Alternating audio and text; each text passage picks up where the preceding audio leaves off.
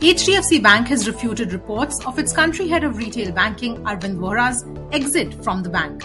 Certain reports claim that Vohra was set to join another bank. However, as per ET Now, the bank has called those reports baseless and inaccurate. Arvind Vohra joined HDFC Bank in 2018 and has been responsible for retail branch banking business and trade and forex business. Prior to joining HDFC Bank, Vohra worked as operations director at Vodafone.